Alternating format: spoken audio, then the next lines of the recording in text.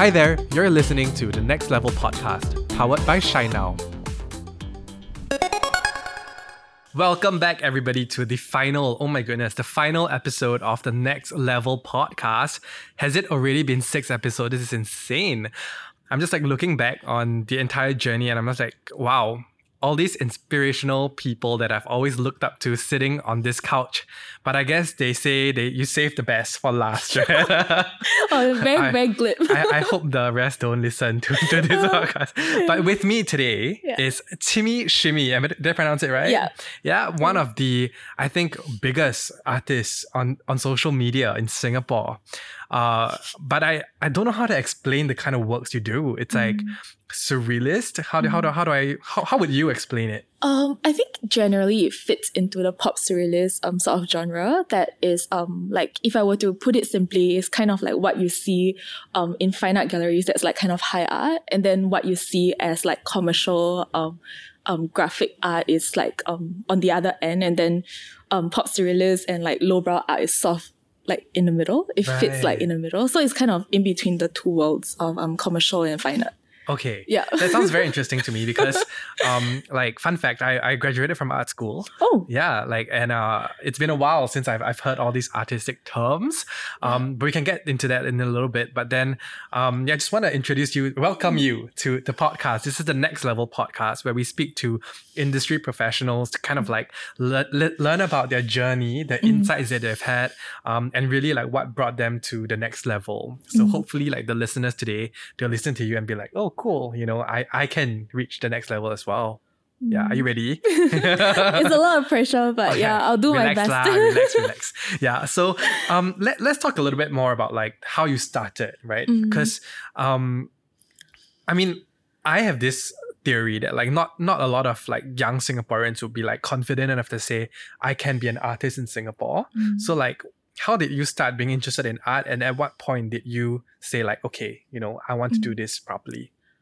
Well, I think a lot of Singaporean kids, right? I think there is this pressure coming from parents that are always afraid that if their child decides to go the artistic path, they're gonna not be able to support themselves, or they're gonna struggle financially when they're older. So I think my parents, although they know that I was creative and they know I was artistic since I was a kid, they were cautious. So it's half of them wanted to support, but half of them were okay, but maybe you should do something a little bit more practical. And I think what actually how I found the middle ground is basically telling them I would do design. Right. So I actually was privileged enough to go through the typical arts. So I did arts O-level, arts A-levels. Okay. Then when I told my mom I want to go to TP to do design, then my parents were yeah, we know it's a good school, but maybe you should wait till you're a bit older to decide you want to be a designer. So they forced me through the JC path. Right. So basically that was kind of that I could sense that cautiousness that was there, but then it all came with good intentions. So eventually when I went to uni and I was this is it for me. This is I don't know whether I'll be a designer, whether I'll be an animator or anything. At a point I was so open to all kinds. But my parents already knew that this was what I wanted, and they never stood in the way. They never go this is not what we want you to do. That's nice. Yeah. So slowly it was just me deciding how much of the commercials I want to do and how much of the fine art I want to do. And then until today I'm struggling with that balance, but then I think it's natural, it's part of the right. Yeah, our practical Singaporean side in our Yeah. I think Singaporean artists is a very interesting breed, right? Because most of us go through the same foundational journey, and then that's where you continue and then go into further of what you're interested in. So I want to ask you how did you find your genre? Oh, how did I find my genre? That's an interesting question, because usually when I grew up, right, I looked up to a lot of different types of artists. I think mostly illustrators. I was when I grow up I want to be an animator. So fun fact, my signature, right, actually says California. People always ask me why that's my signature, like Red California. But that's because like when I was a kid, I actually looked at I think my parents brought me to watch like Lion King, and then I just thought, I was like, I want to make movies like that. I want to tell stories like that. And they were like, oh, you can't do that in Singapore. Like, you have to go overseas.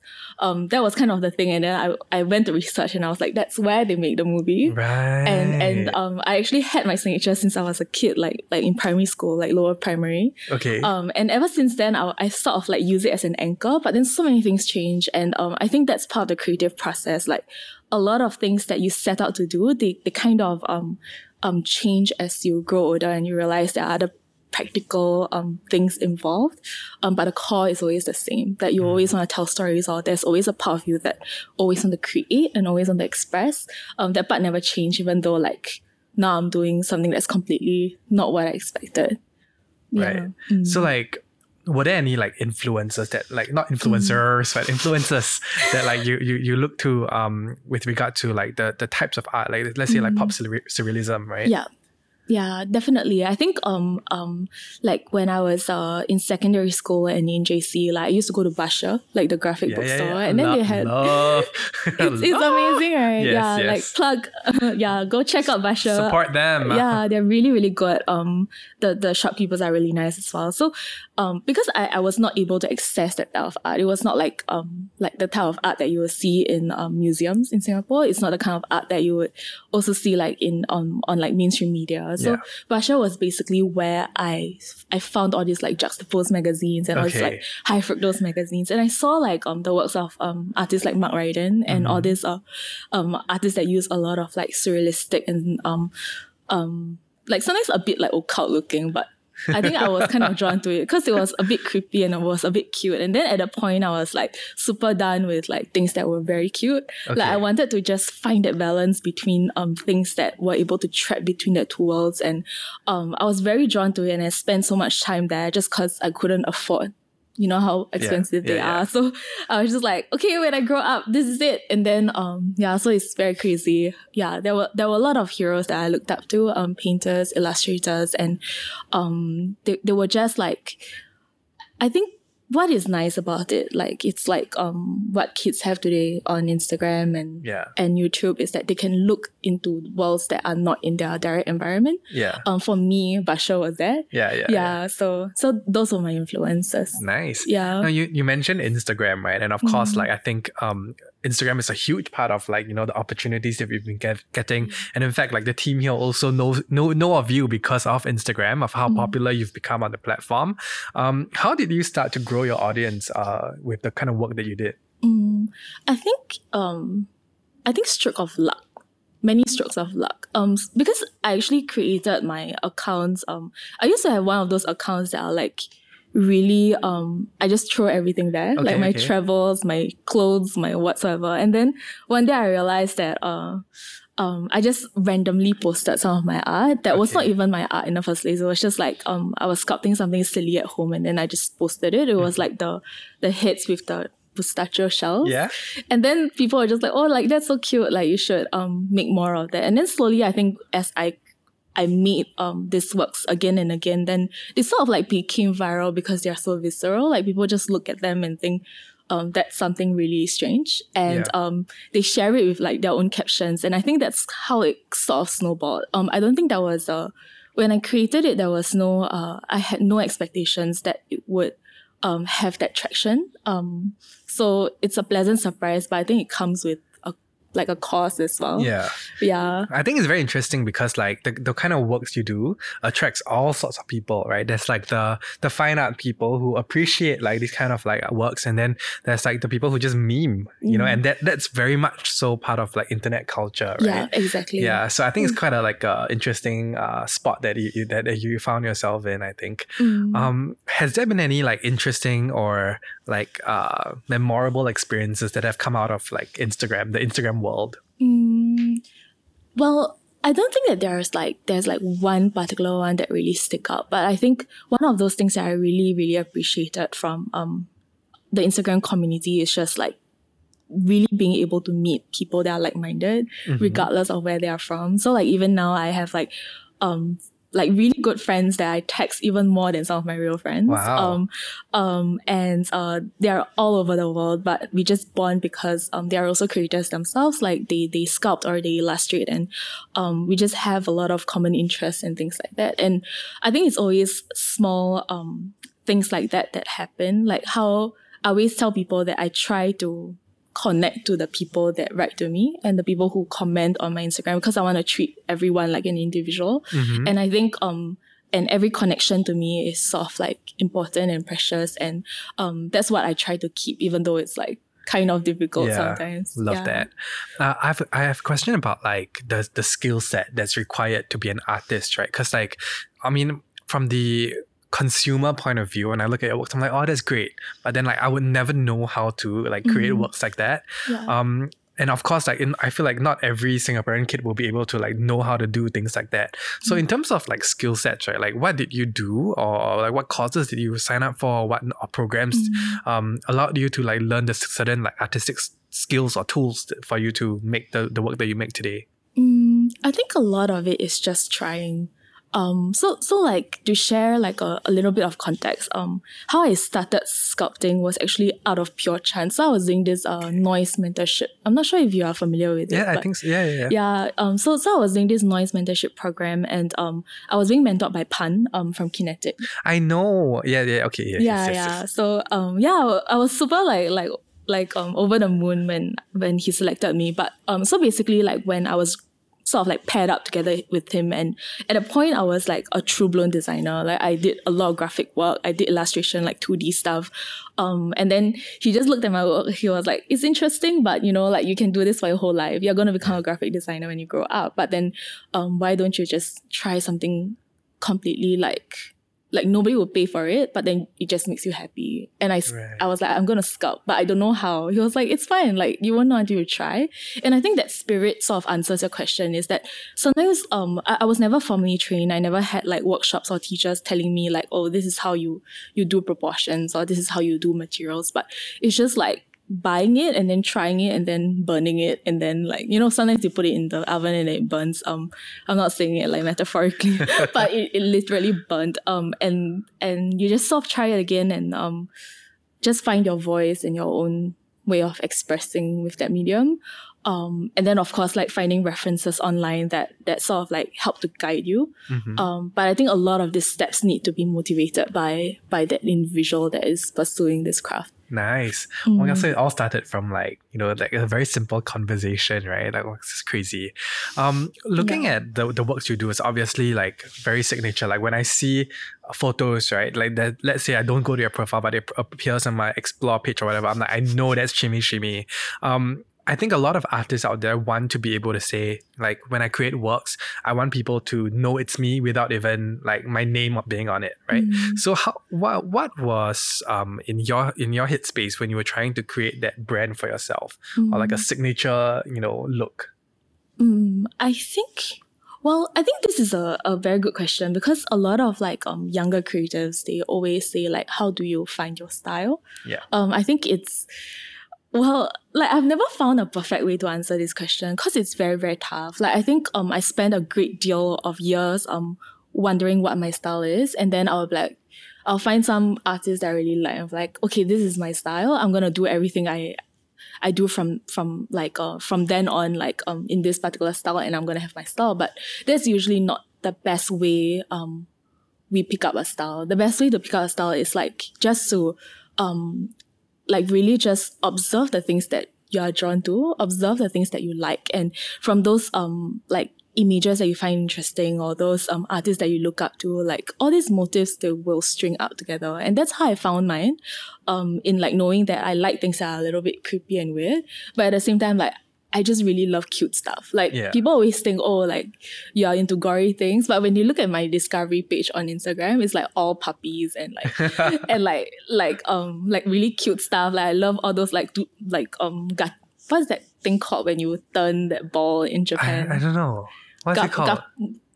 Gachapon machines. Right. Yeah. Like, Gachapon. I'm such a sucker for all those like really ugly, cute stuff. And it's really about like merging all the fascinations and all the things that really draw you to. And then from there, like your style would actually emerge. Like Right. like you just need to do like sort of like crystallize it and then it Yeah. will come out. Like It it's makes not about sense. it's not about copying someone's Yeah.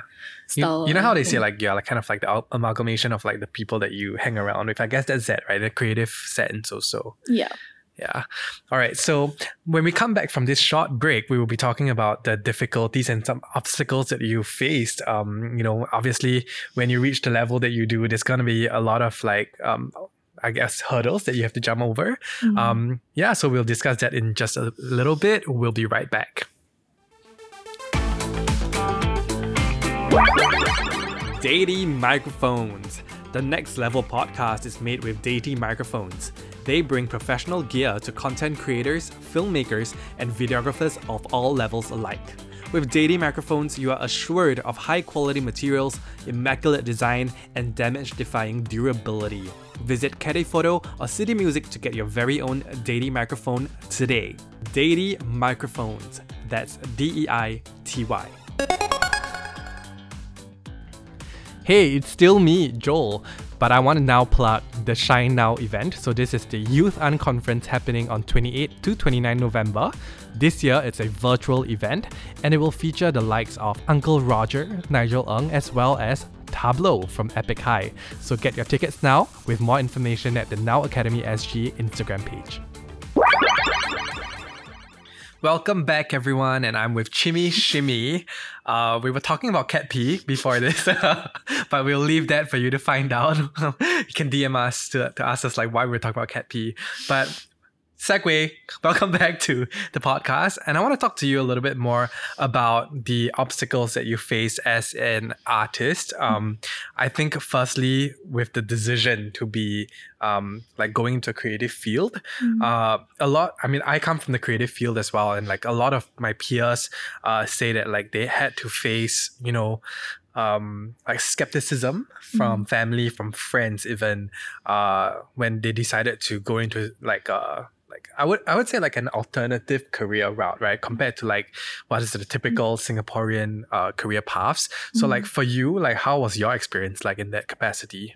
I think for my parents, I'm lucky enough for them to like sort of realize that this is the path that I've chosen, and they never really question it, but they just like sort of, like how I was sharing earlier about how it comes from a place where they are worried that I cannot support myself. So once I'm able to prove to them that I can, they sort of like relaxed. So like when I was in university, I was like very, very I was struggling to get a lot of like freelance work on top of school. So it was not so much that I needed the money, but it's just to prove to my parents that like, hey, chill, it's fine. Right. And of course, once that was that appeased, right, they never really stood in a way. Like I think the sculpture thing, like to them is still a little bit strange. They're not against it, but they just like don't really understand it.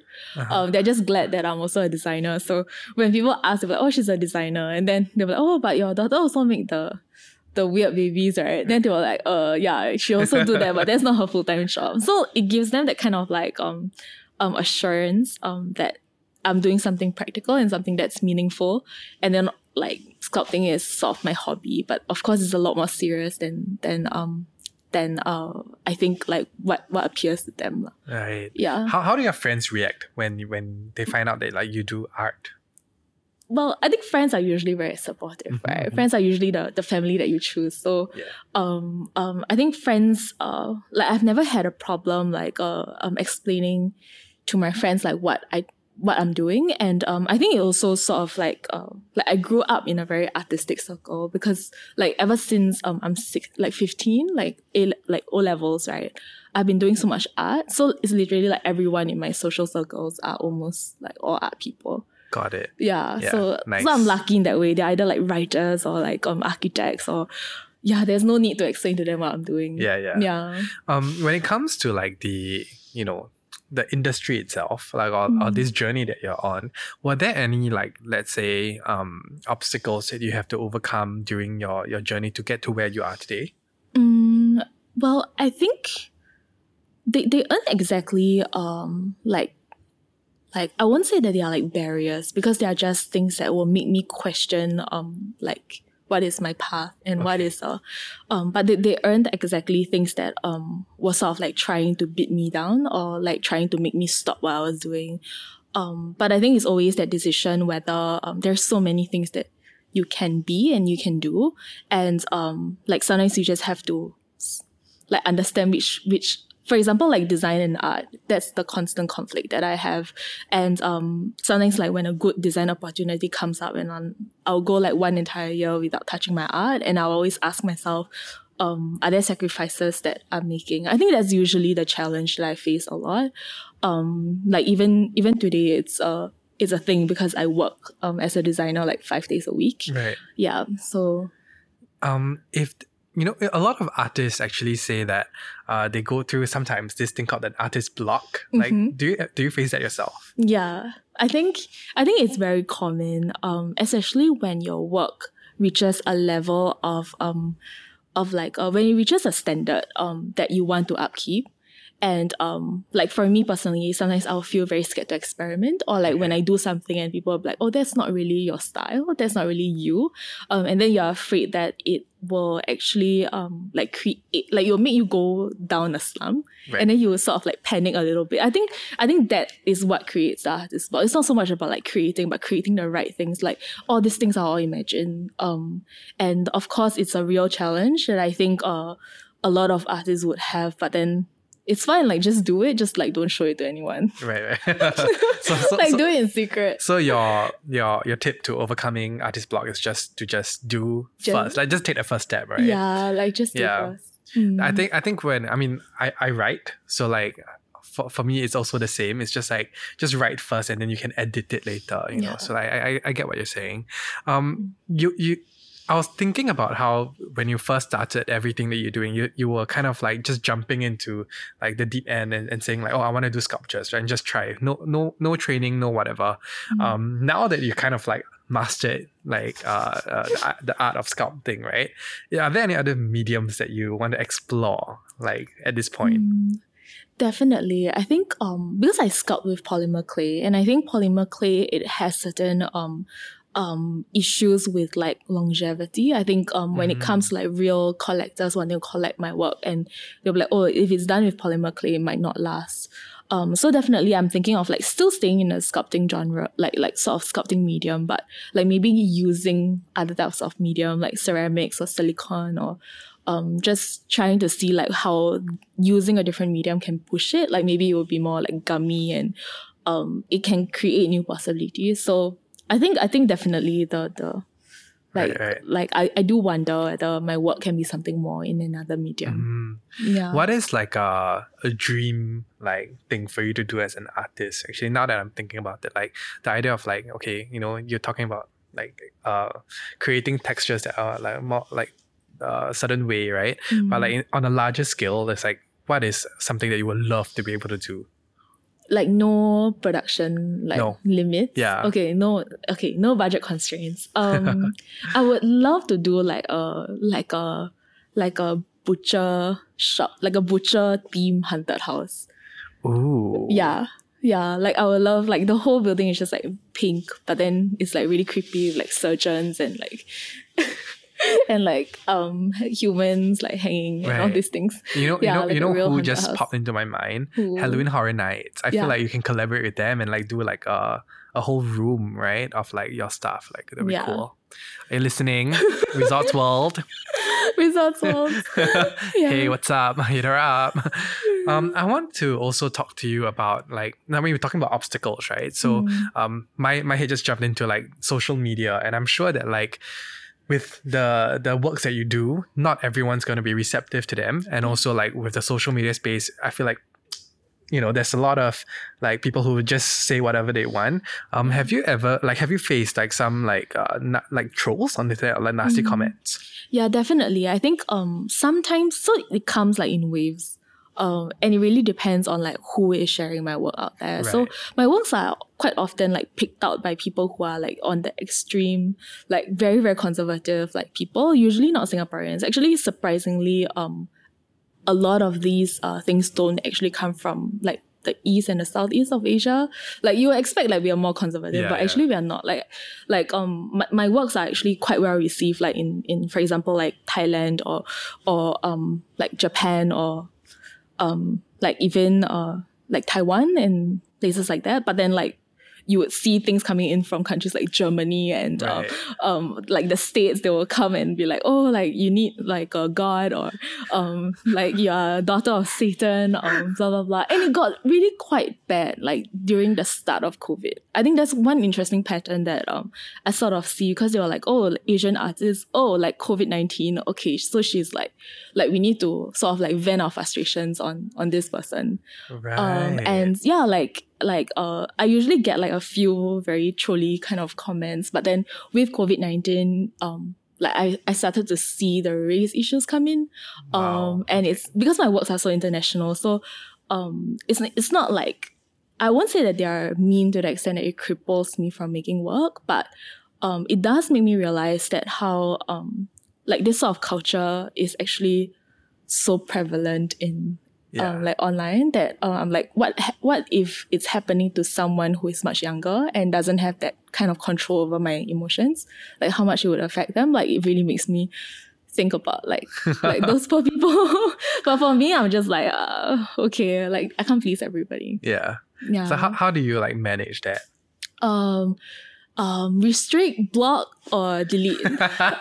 Yeah, I think that's usually the best. Like, I'm not going to spend another second, like, you know, trying to reply them. And sometimes, of course, people who like my work, they will try to, like, speak up. And I really appreciate that, because I always feel that it's stronger when it comes from someone that's not me.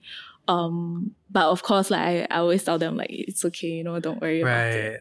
There are some people who really think that it's not, that I have some other agenda that I'm trying to push. And they do use my words like, she's like, I think what's that? Like pro-abortion and things like that. Right.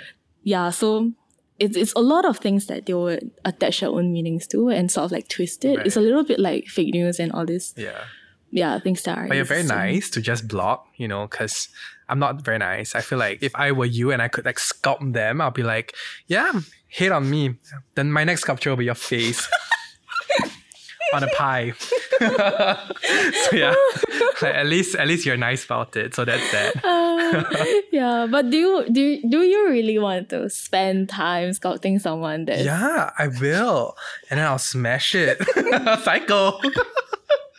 Wow. No, I'm joking. But like, yeah, I mean, there's a lot. Like, I mean, I feel like I would like play troll a little bit as well, right? Because like, you know, I feel like, kind of, if they come and attack you, I'll be like, ooh, you know, if they come and attack me and say like, oh, I'm like it's just satanic, right? They said like, I'll be like, yeah, I am. Like, and I'm gonna put a curse on you and your face. Like, here's your photo, John from Germany. Sorry, like I know I shouldn't have pointed out some countries, but like no. There are a lot of like really, really nice people coming from everywhere. Yes. The States is one of my biggest like I showed most of my international shows in America, so yeah, sorry friends from Germany and the States. Like it's not everybody. It's not everybody. Yeah, it's not everyone. No, but you said US, and I circle back to like, oh my god, California, your signature, right? Yeah, so it's like, how nice is it for you to be an artist and starting out and saying that like, oh, you know, like US is a place that inspired me, and now you're showing in the US. Yeah, must feel good. I would think. Yeah. All right, when we come back from this short break, we're going to be talking about tips and you know, advice that you can give to young artists who want to like join this industry. Okay. So we'll be right back.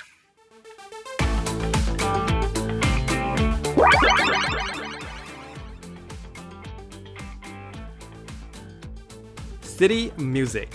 The Next Level Podcast is made with the Zoom LiveTrack L8 digital mixer for podcasts, live streams, and music from City Music Singapore.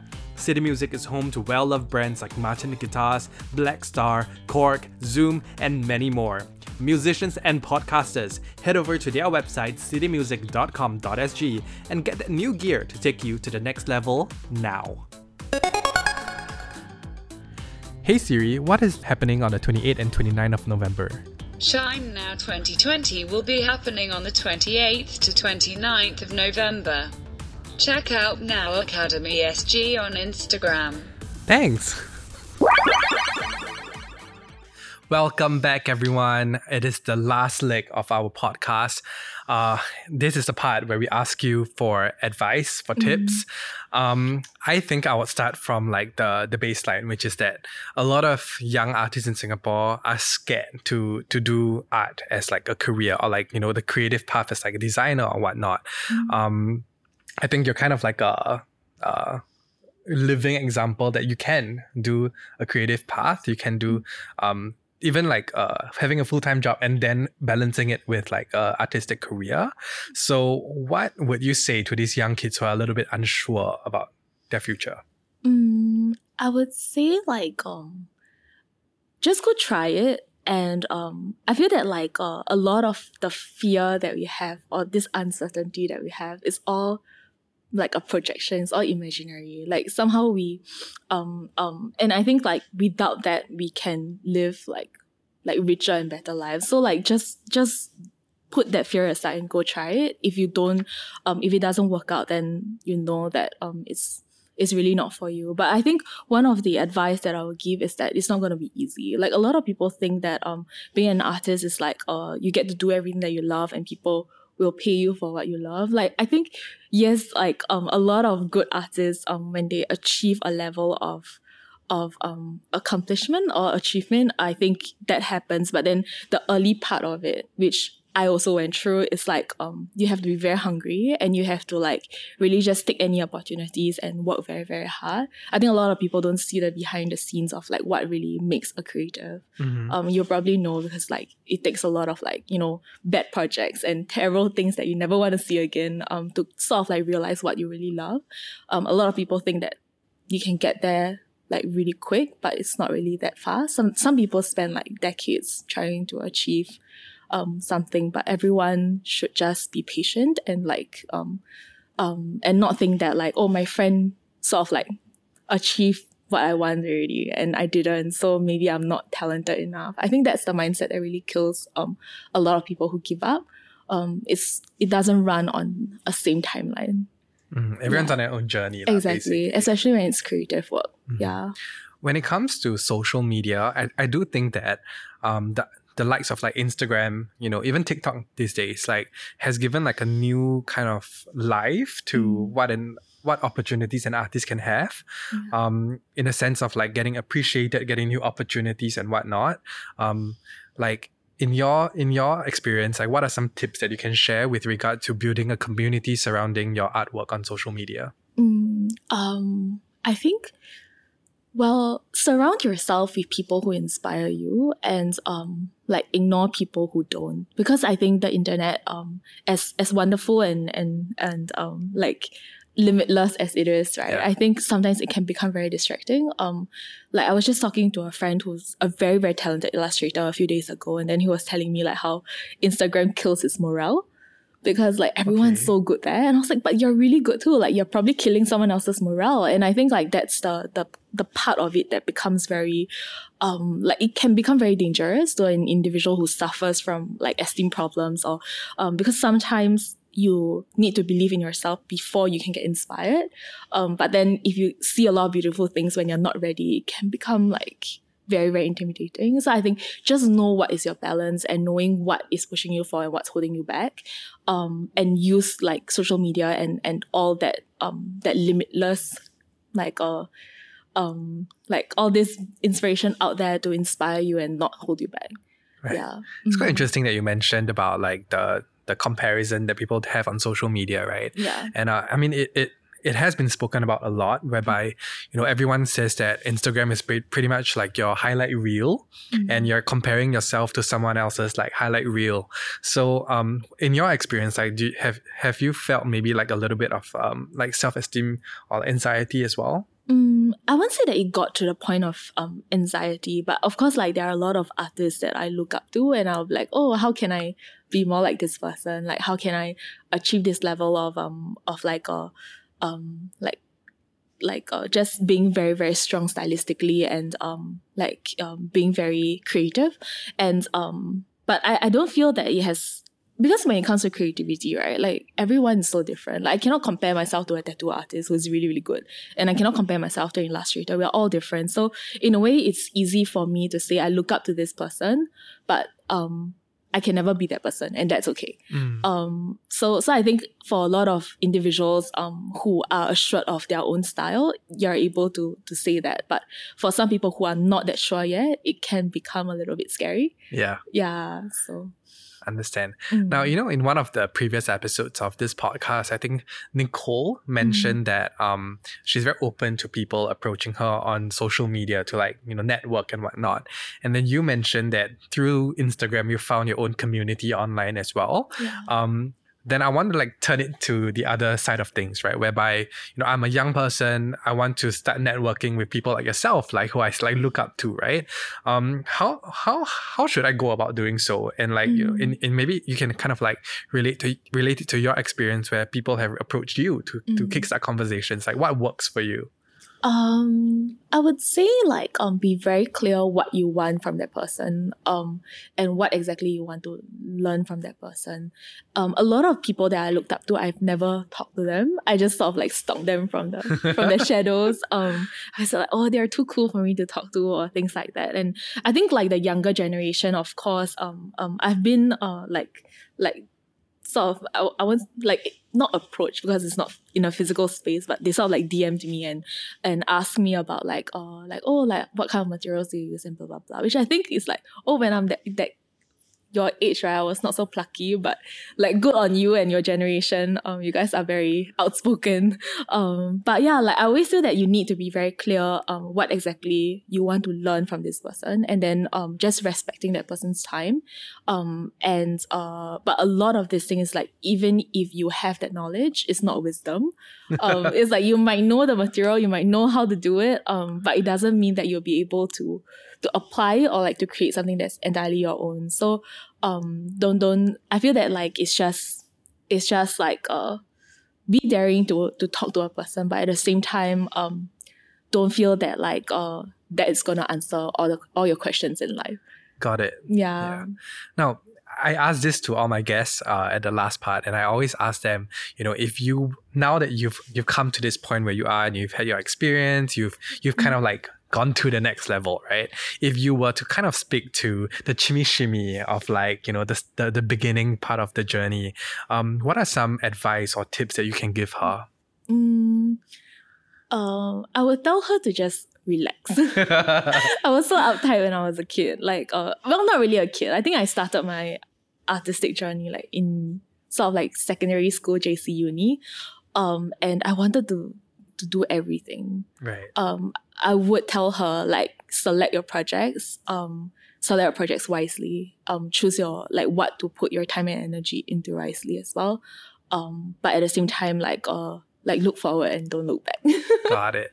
When you say choose wisely, like what are some of the criteria of like what makes a wise decision? I think a wise decision would come from you. Like I feel that don't do things that you feel compelled to do just because someone else is doing it. Don't do it because like someone that like your friends are saying that, that's the in thing to do. I think that's usually the danger. I've done a lot of projects that I felt that were kind of like silly and I will never show them to the world again, but I did them because I want to. And I think usually those are the things that I learned the most from.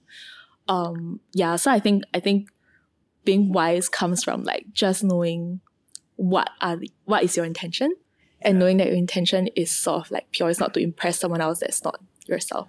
Makes sense. Yeah. Now, I have one last question, okay? And I think I'll put you on the spot a little bit, okay? So, how you did like the noise mentorship and then like Pan kind of gave you like the advice, right? Of to push you a certain way. So like if you were to become a mentor one day, like what is that one mantra that you will give to like your mentee? That's a tough one, right? Okay, I'll give you time to think. Because that would depend on the mentee. That's true. Yeah, right? Yeah, because I felt that what Pan, what made Pan such a good teacher, right, is that he doesn't insist on someone doing the stuff that he does. You know, like he's such an amazing graphic designer. But when I was like under his wing, I was like, yeah, I'm going to be an amazing graphic designer like you. But then he sort of like realized he looked at you as a creative, and he sort of understand what your gaps, what your motivations, what's your potential. And he pushes you in a way that is like not exactly who he is, but who you are. Okay. And I think like if I were to be a mentor that, you know, that I would want to follow his footsteps, right? I would want to do the same. Like it shouldn't be my projection of who is a creative, but like who is this person in the first place and how can I... So I was going to say like, okay, then what is your philosophy as a mentor? So that I guess it would be to like kind of amplify the qualities of the mentee. Yeah, exactly. Like like understand who you are and then make that person that you are like express that person that you are to the world. Nice. So that's usually the best way to be a creator. Yeah, it is. Yeah. Oh, Shimmy. Thank you so much for doing this podcast episode. My goodness, we have come to the end of season 1 of the Next Level Podcast. I look forward to seeing your Resorts World Halloween Horror Nights exhibition. I'll be first in line. Next year. Resorts World next year. Yeah, this year cannot. Wow, very sad. I miss Halloween. Is Halloween your favorite season of the year? Like everyone's surprised that I don't watch horror movies. No, but like the occasion, you know. No, it's not. No. I'm shocked. So what is it? Christmas. Yeah, Chinese I'm a Christmas type of person. Yeah. Like I don't know why. I'm not even like I don't even celebrate it like as a Christian or anything. But it's just I just like that. It's the vibes, right? Yeah, I just like that everyone's being nice. See, this is the cute side of the QimmyShimmy coming out. Yeah, exactly. Nice. All Nightmare right. before the Christmas. So I'll see you at Halloween Horror Nights next year. Yes. But before we leave, everybody, I just want to ask you, if people want to find you on social media, where can they find you? Well, I'm most active on Instagram. So at QimmyShimmy on Instagram. That's it. I don't use anything else. Nice. And if people want to commission you to do the Halloween Horror Nights exhibition, how can they reach you? DM? Email? Is it? That's email. Yeah. For more serious commissions, like from Resorts World Sentosa, it's QimmyShimmy@gmail.com. Just calling them out. And if you want to follow Now Academy on Instagram, it's Now Academy SG, and you can get your tickets to Shine Now at www.thenowcon.com. Thank you everyone for listening. Thank you, QimmyShimmy, for coming to this podcast. It was my pleasure. Thank you. It was fun. I had fun too, actually. All right. Bye, guys. Thanks for watching, listening.